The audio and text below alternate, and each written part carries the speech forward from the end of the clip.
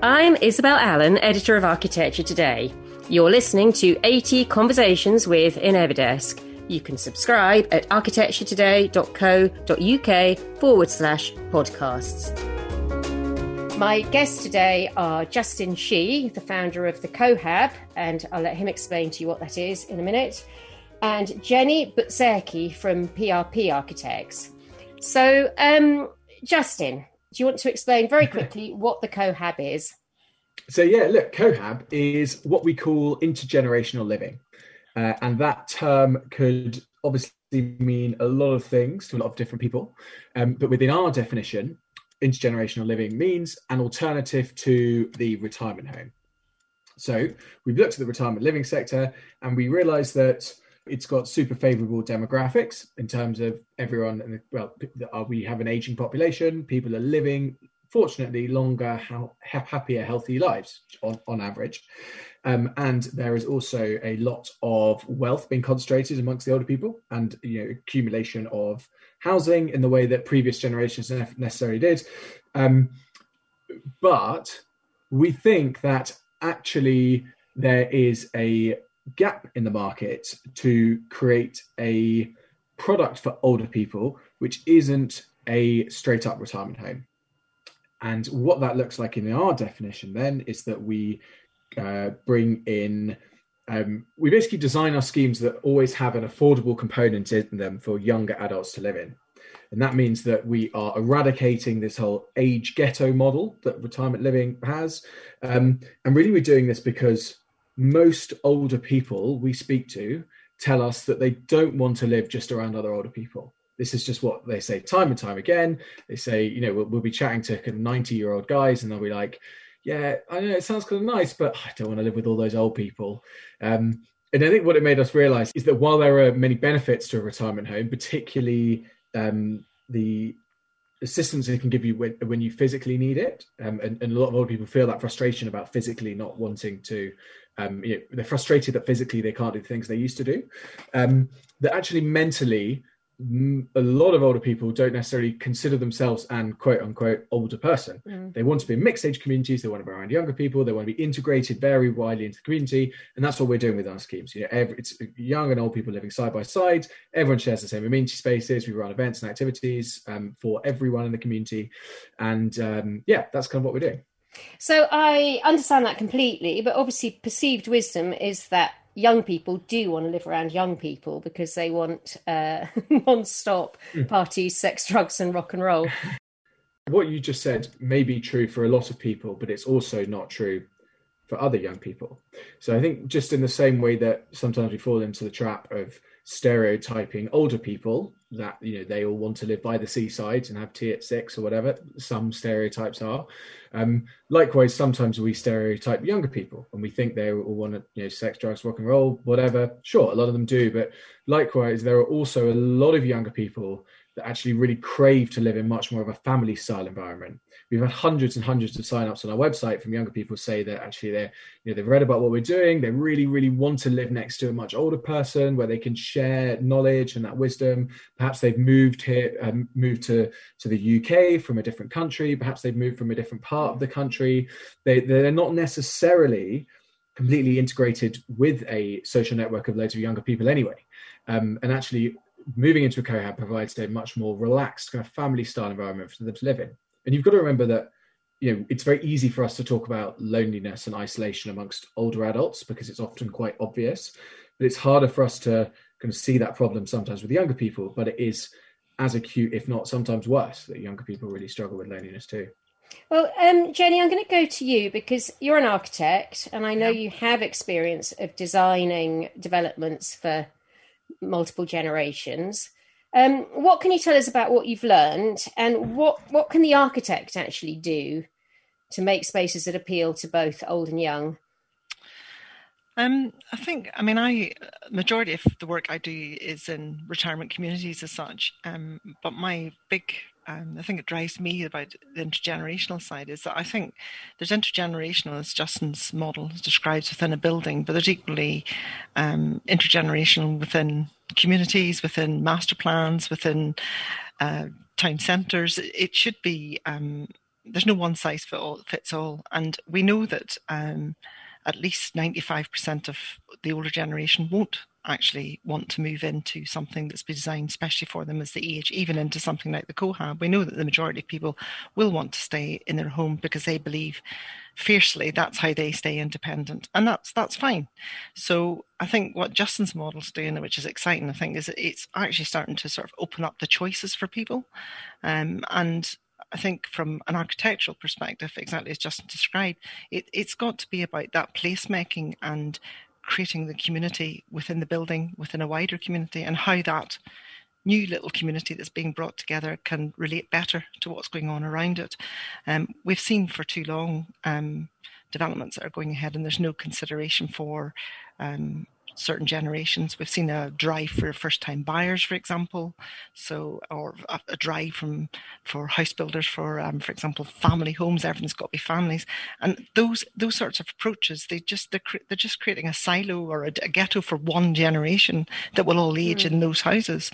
So I think every building and every community we look at, we need to be looking at what is the offer for everyone in that community, because that's the only way things stay mixed, you create a proper society. And I think architecturally, it's about how we create that sense of neighbourliness within the building and within the wider community, and it can be something as simple as we did one scheme where we had some little cottages in it, and we made sure there was a little seat outside in front of those cottages so that that person, when they come out each, they can sit outside their house and see the neighbours going by. Or you could have a garden space that's very much shared with your neighbours, but just creating through design those little incidental places where people can just naturally mix, rather than trying to force friendships and force communities, but just having that ability to bump into your neighbour. Yeah, no, I completely agree. I think that's one of the most important things. I think sometimes when we think of these communities, people who maybe haven't spent a lot of time in them or haven't seen many of them picture it as some kind of almost utopia of kind of everyone being super happy, like, we have 10 events a day and everyone's playing Monopoly with each other, and isn't it great? And in reality that's not true. That might sometimes happen, but it's people just living their day-to-day lives as you and I do. And actually it's those the value often is in those little incidental moments of just kind of bumping into someone and saying hello and chatting for a few minutes, and that just makes people's day, and it alleviates that points of loneliness that they might have otherwise felt during the day. Well, it's a very fine line, isn't there, between facilitating and social engineering. I've always sort of held that with development, it's a bit like a relationship, isn't it? We can all do the honeymoon period. You don't know if you've got a relationship until you've had an argument and come out the other side. I always think with any community, it's like, well, anyone can design to iron out. I mean, a lot of housing associations will bend over backwards to put an amazing acoustic insulation because people argue about noise, big fences because people argue about boundaries. But you kind of think it's fine, but then you've almost arrested it in its infancy. You only know you've got a community when people have been forced to negotiate space or noise or whatever it is and come out the other side. So I guess the question I'd then put to you, Justin, is what are the flashpoints? You're putting older people and younger people together. Is it noise? Is it mess? What is it? Yeah, so it can be noise, it can be mess, it can be respecting people's boundaries and their choices. But those things also go both ways. So we went to see a scheme in Holland, and we asked, they had a number of students living in there, the kind of retirement style scheme with students living in. And I asked one of the younger guys, and I said, do you ever have loud parties? Do you ever get noise complaints? And he was like, yeah, I've had parties here, but there's never been a noise complaint. He said, I'm the only one that's ever made noise complaints. And that's because my neighbour is so deaf that his TV is on so loud. Classic. This is AT Conversations with Inevidesk, experts in virtual desktop infrastructure for architects. Yeah, look, there definitely are flashpoints, but they do work both ways, as in any community. And I think what's really important is actually, well, what are the values of this scheme? What are the values of the community that we're setting? Within that, it's asking people, are you living by the values of the community? Are you being respectful of people's decisions? And if then it turns out that people aren't, and as I said, that can go both ways, then it becomes about, okay, well, do we now need to start setting some more concrete boundaries around this? But every community for that will be different. So you manage the flashpoints as and when they come. So how do you manage that? Do you put in place very formal covenants and management forums and all those sorts of processes?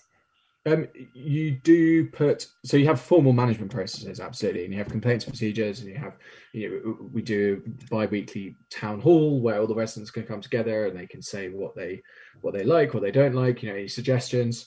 So that's you try and run it as much of a kind of customer-run democracy as possible if you can. But if there are instances of people just constantly, being disrespectful to their neighbours, then you do have to start putting in some more concrete boundaries. But that will be, every community is different, and the communities change over time, and difficult characters come in and go out. Difficult characters change their colours. So as with any community, exactly, it's a constantly evolving machine, and it's just down to having really, really good management that are really on the pulse and really care about it ultimately.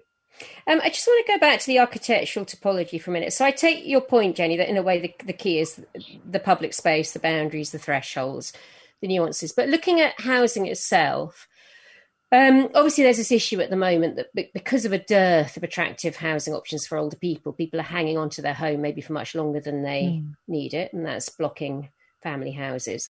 Perceived wisdom, which I think is true, is that the kind of downsizing options available tend to be actually starter homes. Now, why is that such a bad thing? What is the difference between a starter home for a young couple getting on the housing market and a small house for a family whose kids have left home? We designed quite a lot into the house that you wouldn't notice when you walked in, if you walked in to look at it. And this comes down to things as much as things like space standards. So as you age, you might need some sort of physical assistance. You might need physical assistance from a care. You might need Zimmer frames. You might need wheelchairs. You might need walking sticks.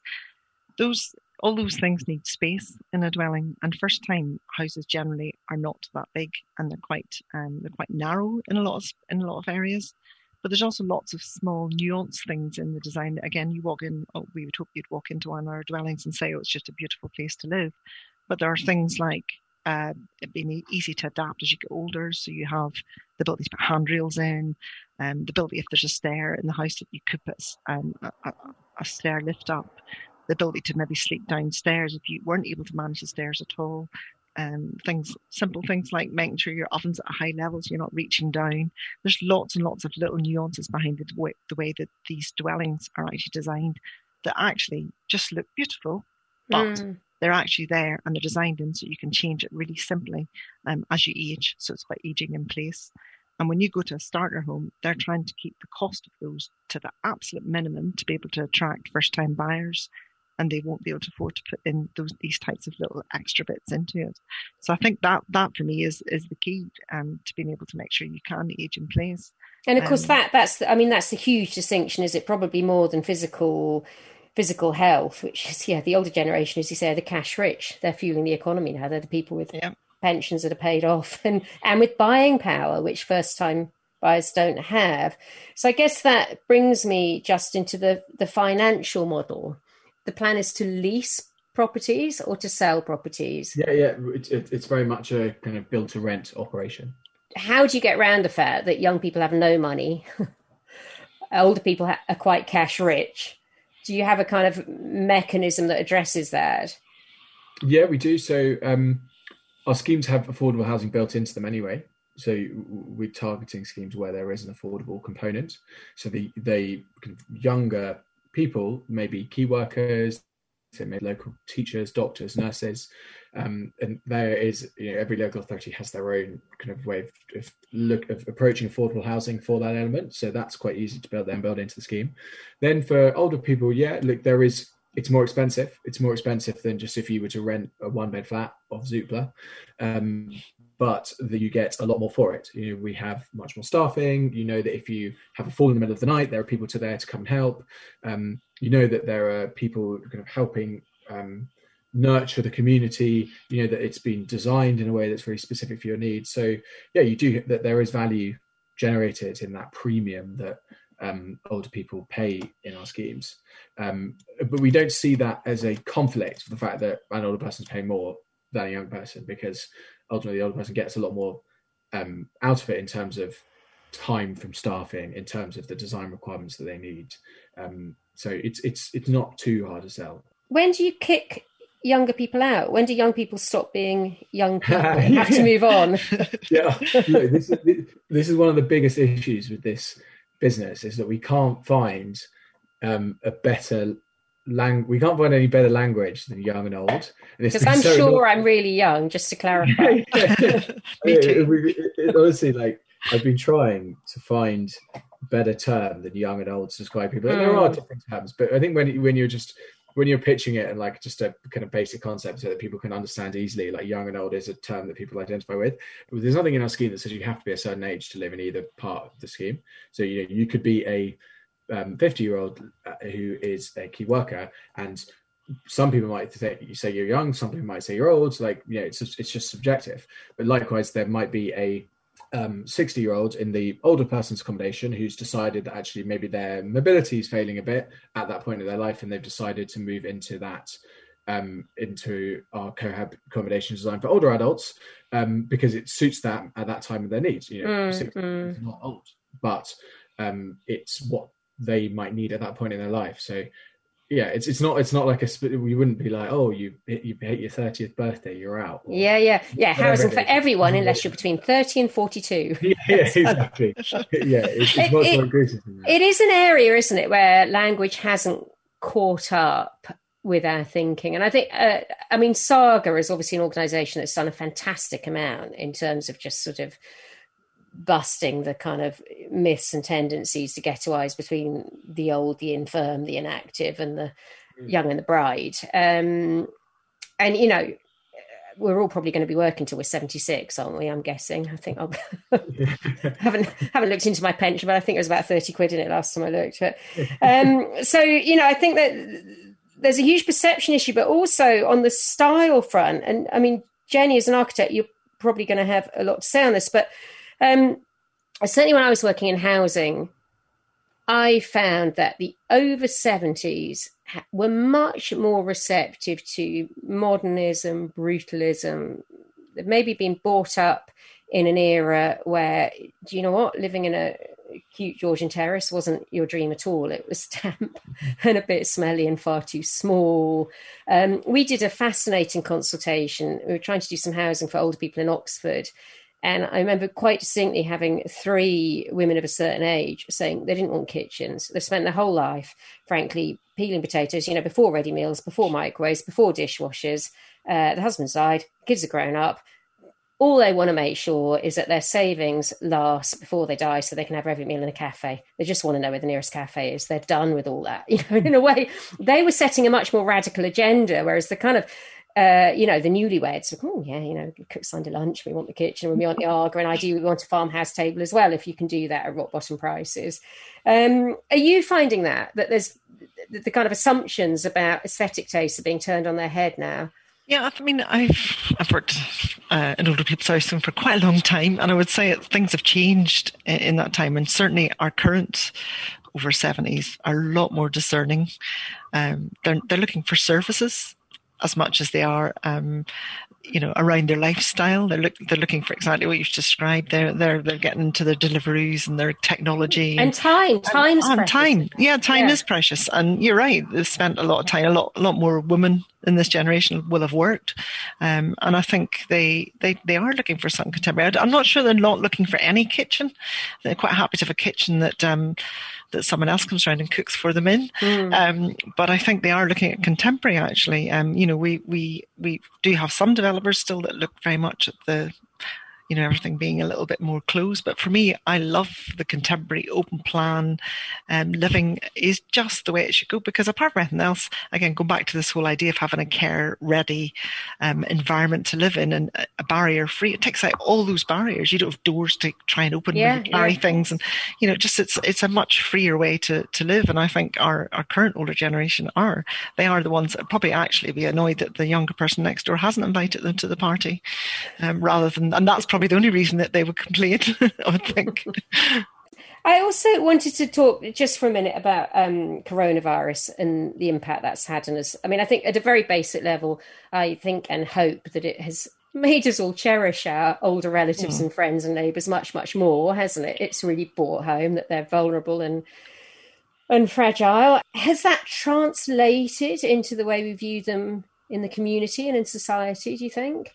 I think so. I definitely think so. I think it's also shone a bit of a spotlight on those older people who are on their own at home. And the fact that there may not be somebody knocking on their door every day to see if they're okay, or somebody that might be helping them with their shopping, or just that whole sort of well-being. It's, if you even think of, people, I've heard some older people saying, "Oh, I'm so glad I've stayed in my house. I've really cherished my garden." Well, that was last summer.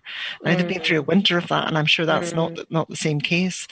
The flip side of that is that we have heard from a lot of clients who run older people's developments, who are able to manage, make sure they're staying safe, but make sure they're actually being able to talk to somebody every day, not socially isolated, make sure they're getting food delivered, that they're actually taking care of themselves.